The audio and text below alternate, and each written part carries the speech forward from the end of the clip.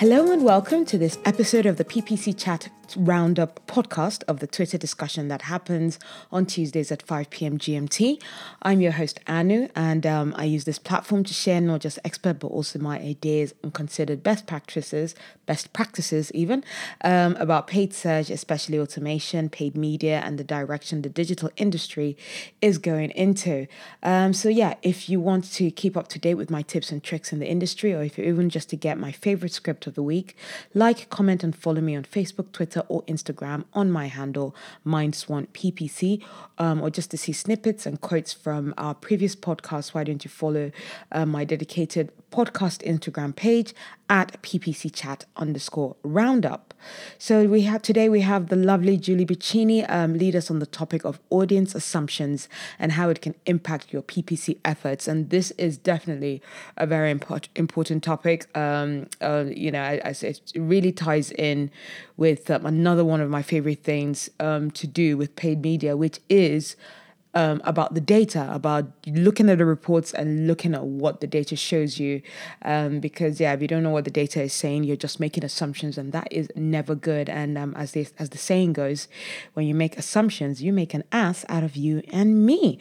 So let's not assume anything, and let the data speak for itself, I say. Let's see what our experts are saying as well. And then we have Julie saying hello and thank you all for joining me today. We are going to be talking about audience assumptions and how it can impact your PPC efforts. But first, how are you all doing? I imagine at least most of America, well, the winning sides of America are quite happy with Joe Biden being the president. So for me, I think that's a good decision. And I do congratulate the US for that move and getting Trump out of office. Steve Hammer replies, oddly enough, I'm procrastinating from trying to build a tight audience targeted campaign. Julie replies, doing okay here in Philadelphia. No more political ads, mailers, or calls, and that is very welcome. And it's also a gorgeous day, so she's going to take her puppy out for a nice long walk with the family after the calls. Cameron Karras goes, I'm okay, had a brief moment of peace Sunday, still hectic with work. Michael Fleming goes, enjoying the open windows and fresh air, warm air, first time in a while, glad I could join today. And before we get into the questions, Julie actually introduces the topic saying audiences are such an important and growing more important tool for PPC. We tend to think of them as monoliths, though, and that is not really the best way to do it, necessary as the baseline, but allowing for differences makes us better. For example, I span several target audiences while being not quite like the others in them. Mom to an elementary schooler and Gen Xer. I share qualities with other parents of 8-year-olds, but I skew a lot older than most of them. She continues, does this matter? I think it does, even if it is just to understand and have clients understand not everyone who checks your persona boxes will match that what you envisioned when you created the persona. This is what we're going to talk about today. So making sure that you read what the data is telling you, making sure that your assumptions are still correct and you're working towards them. Make assumptions, but prove them. Don't work off just the assumptions, but keep editing to what your data is showing you. Is going to be the most of the replies of probably all my questions or all the questions even. And then Julie takes us to question 1, saying, how do you use audience targeting in your PPC on search, on social? Julia Vice answer says that's kind of a big question for social. It's about interests, behaviors, and lookalikes of app users and store visits. And sometimes I retarget them from other platforms using UTMs. She continues, for search, it's about keywords, and you all know how I feel about heavy negative keywords. Then affinity or in-market layered on with a soupcon of retargeting of YouTube viewers. Steve Hammer replies, audiences are bedrock for me. I've had to constantly revise my tactics as the targeting options change. It's definitely not as simple as find the product, select in market, and profit. Julie replies to the question saying, audiences play a much bigger role on social. I use interest custom lookalikes in their various forms on platforms. For search, audiences come into play more frequently for retargeting. Always set audiences to observe and then incorporate if something if I see something good. Julia hadn't finished with her answers, going with her answer to question 1, saying omnichannel can be really fun this way, like geofence your display campaigns around each billboards you buy, then retarget off the display viewers, get to people in real life. Cami Karras replies, PPC is a lot of audience observation before targeting, no assumptions, just data until there's enough data for bid adjustments and final targeting. My kind of girl. Julia Weiss replies to Steve Hammer, where he had said audiences are bedrock for me. I've had to constantly revise my tactics as the targeting options change. Julia replies to right, in market for toys will bring you a bargain seeker and the person who only wants the latest hand-painted Melissa and dog toys. Steve replies, I tend to get destroyed for pure in-market. It seems logical, but I think by the time the system tags them, they're on their 6th visit to a competitor. Julia replies, pure is too generic unless your product is super specialty. My travel client, for example, should not be wasting their spend on cruise or holiday unless the audience applied is high income, high intent. And then we've got Amit Kabra replying to question 1, saying for search, it's all about those keywords, having a solid negative keyword listen. For social, interest groups, lookalike audience of past purchases, Facebook and Instagram engages, etc. And then, we've got, Steve Hammer then continuing his answer to question 1, saying my biggest success has come from looking just upstream of my product and finding intent there, as well as custom audiences that combine some search with competitor site visits. And then we've got Steve Gibson replying to question 1, saying, I don't really do social. For search, I treat keywords like mailing lists in direct mail. Audiences change the nature of those mailing lists, so I'll treat those audiences very differently to how I treat non-audiences. And then Julie goes on to question 2, saying, how do you determine who should be part of the audiences you target? Does this differ on search or social? Julia Weiss replies to this saying, start with whys always.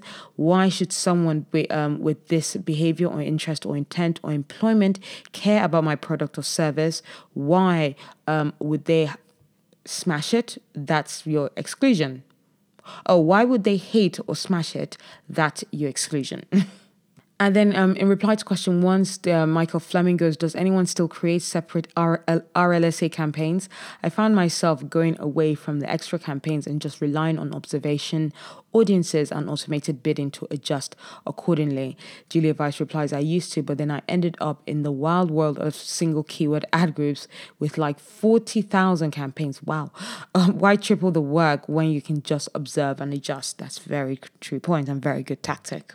And in reply to question 2, Steve Hammer goes, I do a lot of narrow targeting, especially B2B. If they follow an industry group, they're prime for one example. It's so important to go beyond just what you do and get into what your customer does with the other 23.99 hours of their day. And then we've got Julie answering question 2, saying, I start with what the client brings to the table. The more data, the better. Yes, my kind of girl. And then do my own digging into historical data and competitive landscape. Look for blind spot or underperforming demos. This applies more heavily to social. So yes, guys, look at your data. Let the client bring their data and then do your own research as well. Yeah, extra plus points, A+ on that answer, Julie. And then, we've got John Kagan replying to question 1, saying, I duplicate ad groups and campaigns and segment them by audience so that I can control budget flow to more qualified versus less qualified groups. He continues his answer to question 2, saying, a lot of black magic and behavioral analysis. And then we've got Julie giving another answer to question 2, saying, when you find underperforming demos, I want to know, could they perform better or are they just not the right fit? This is important to figure out. And then Amit Kabra then goes on to her answer to question 2, saying we start with asking our client who they think their audience is and then get as much info from the data they have to confirm their notion. We start a bit wider with targeting, then narrow down. Steve Hammer then gives his another answer to question 2, saying exclusions can be massive but dangerous. Pull out in college and you might eliminate the person that's a performer doing a nighttime MBA class. Steve Gibson replies to question 2 saying, for search, definitely past visitors. Then I'll play around with different lists as observation, and whichever lists are producing interesting results, I'll go deeper with. Michael Fleming replies to question 2 saying, my main use case lately has been 2 clients who sell products where they want B2B but searches skew B2C like lighting. It's helped to be able to add audiences like business services to the mix. Interesting. Tim Halloran replies to question 2 saying, my gut response was that it depends on whatever levers I'm given, but I find that I'm discovering new audience tactics all the time that I hadn't thought of. Even though I had them at my disposal, I was told something this morning about lookalikes that I never knew. And he continues, also, I think there's going to be a lot of innovation this year with server-side cookies becoming more commonplace. I'm kind of excited to see how things shape up. And when it comes to cookies, I feel like it's all just so skewed because it depends on whether the customer accepts it or not. Or am I talking totally way out of my depth here? To be honest, audiences is not my specialty, but I'm all about look at the data. But yeah, sometimes the data might be skewed, so be careful with that. Julia Weiss replies to question 2 saying, research is super important, but you also need lots of sources. We definitely need what the client has, but also what biases they might bring with it. First party must be used in conjunction with Comscore, surveys, and of course, behavioral. So yes, don't just look at one source. And then, we've got Julie replying to questions Julie replying to Steve Hammer's answer to question 2, where Steve had said exclusions can be massive but dangerous. Pull out in college and you might eliminate the person that's a performer doing a nighttime MBA class. Julie replied, okay, so this is a classic client convo. How much do you want to spend to hit that person when most of the in-college people are not a good prospect? I would look for other ways to capture that persona. And yeah, Steve agrees with that, saying, yep, H works much better there. And then we've got Julie going on to question 3, saying, do you develop demographic profiles or personas based on customer data? If so, how do you do this? Daniel Vardy gives his answer to question 2, saying, using GA and channels analysis, if it exists, to see if we can generate any lookalikes. For sure, the customer match lookalikes are one of the most important and impactful. So getting with the clients to see what they have. Julia Weiss replies to question 3, saying, look at that data. I'll always look at that data. I'll always chair anyone that says look at that data. And she continues, see what people are looking at while your ads play. Are they looking at makeup? Are they streaming on online games? These are very useful interests to apply to other platforms. Julie Bettini replies to question 3, saying, I try to get my hands on as much customer data as they can give me. I find that clients often have wonky views on who their actual customers are. At least they don't know that there are certain significant sets that are not what they'd say if you asked. I'll read that answer again. So she says, I try to get my hands on as much customer data as they can give me. I find that clients often have wonky views on who their actual customers are. At least they don't know that they have certain significant sets that are not what they'd say if you asked. And then, John Kagan goes on to answer question 3, saying, yes, but we do it off 3 sources and run them in case they differ. Data from CRM, GA website, and who the brand thinks is the right customer. Julie replies to question 3, saying, I then cross-check their sales and lead data with the demographic info I can get from platforms, GA, etc., then map it all out. What assumptions are spot on and which are totally unknown? Start efforts on more nuanced efforts. Julia Weiss replies to question 3, saying the same is true with your Twitter campaigns. You'll see your interests and the results, but also you're also reached. There's good data in there. And we've got some nice responses from Julie's answer, where Julie had said, I try to get my hands on as much customer data. I find that clients often have wonky views on their actual customers. At least they don't know that they have certain significant sets that are not what they'd say if you asked. And Daniel replies, I think it's important for lead gen to get not all the customer match leads to create lookalikes, but the qualified leads. We saw that cleans up things, garbage in, garbage out. Julia Weiss replies to to that, saying too right. Do all our clients do lead scoring? No, but we do what we can.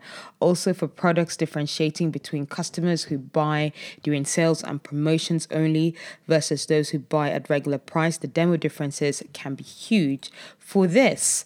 And then, it just keeps continuing. Julie goes, had a client that was certain their best demo was the 25 to 34 age range. They bought the most, but only during major sales. The consistent purchases at regular price, usually us ladies in the 45 to 55 age range. Julia replies, there it is. Performance can also validate overall activities. Like if you want millennials, but older people are visiting your shop, you clearly aren't doing what you need to do to get millennials. It's a validator not just of what works, but what could work. It's that time of year. So many people might fit the profile except for one thing. Will they wait for the sale and just build a wish list to be released to the world on Black Friday? And then we've got Julie going on to question 4, saying, do you have ways that you verify that your assumptions about your audiences are correct? Does this vary by search or social? And then we've got Julia Weiss replying to question 4, saying we look at performance and post-campaign surveys to validate hypothesis. Steve Gibson replies, suck it and see for search. Though if I were doing social, you've got to start with some assumptions. You can't advertise to everybody, usually. John Kagan replies, if it performs well, then it is right. And then, Julie Briccini replies to question 4, saying, I always look below the surface to see if there are golden data points just waiting to be discovered. Again, cross-checking who is interacting with the ads against targeting characteristics, and then who buys or converts in the same way, then test like crazy.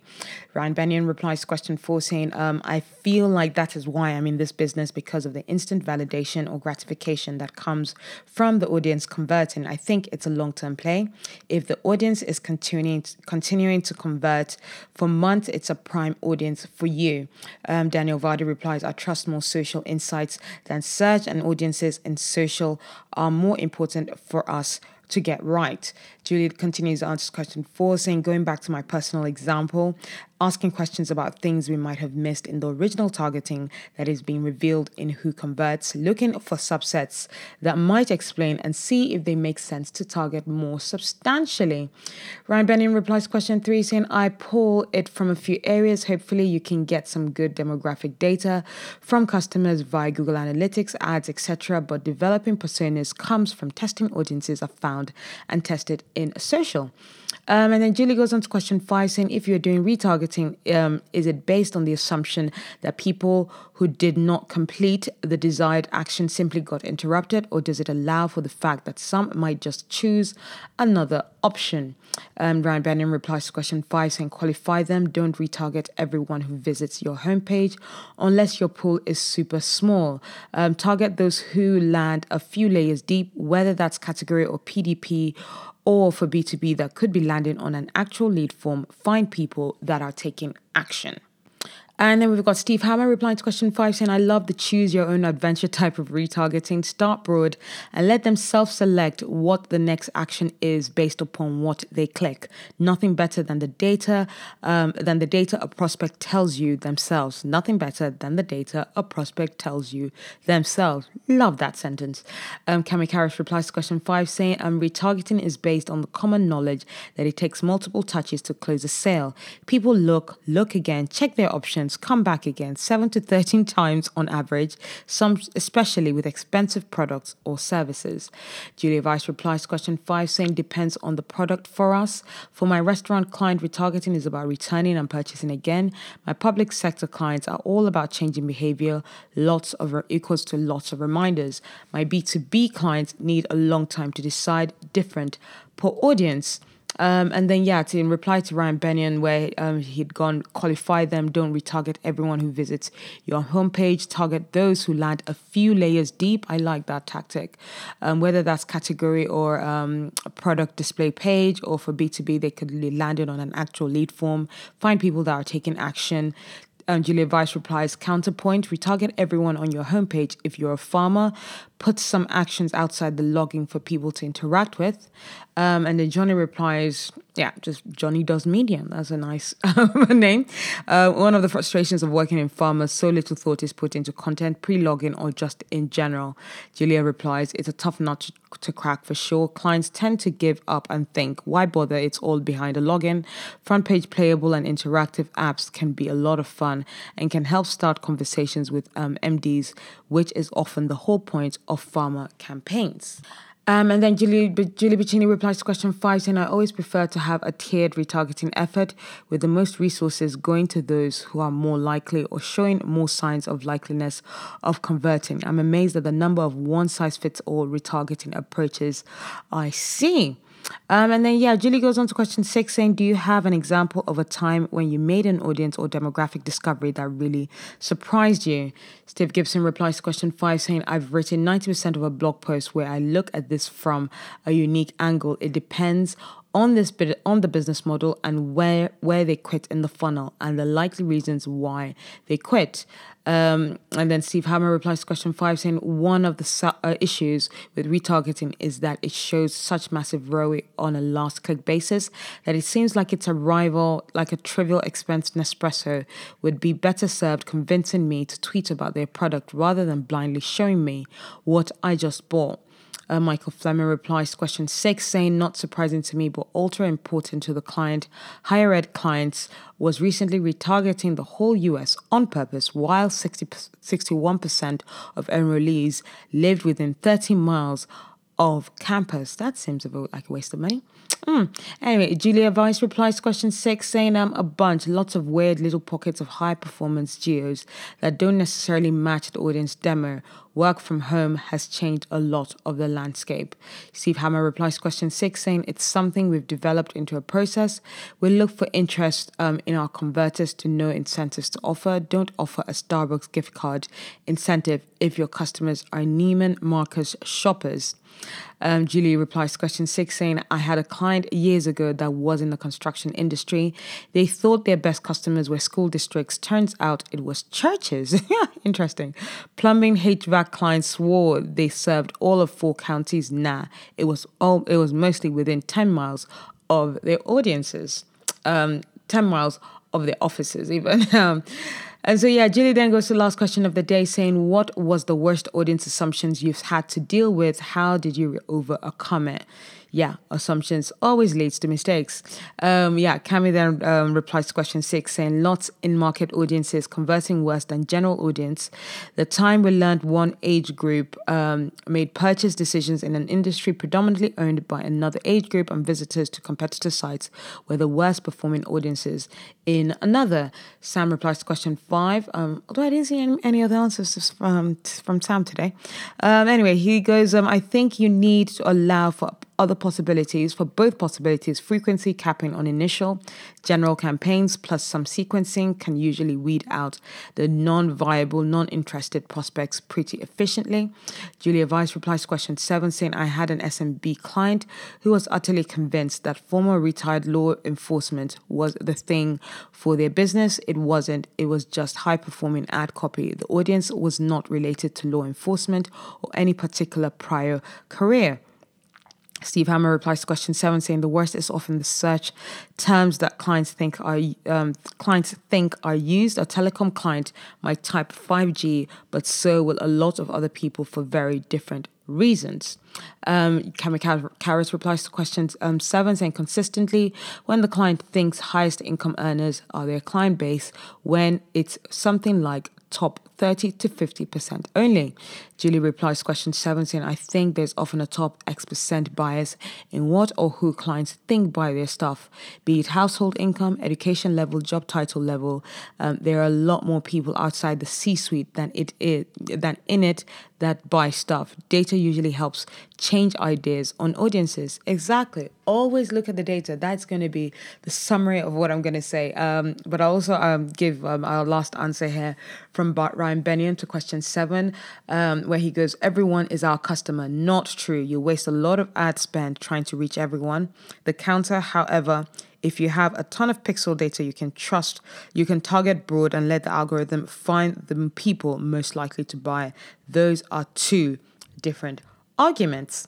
That's where we're going to leave it to today. And yeah, I hope you enjoyed that. And I'm very excited by this answer from Sean Ellie, although he might not be. He goes, bummed. I now have a 2-hour planning meeting directly over PPC chat. Will be interested in checking out the recap each week. So yes, tune in to this recap every week.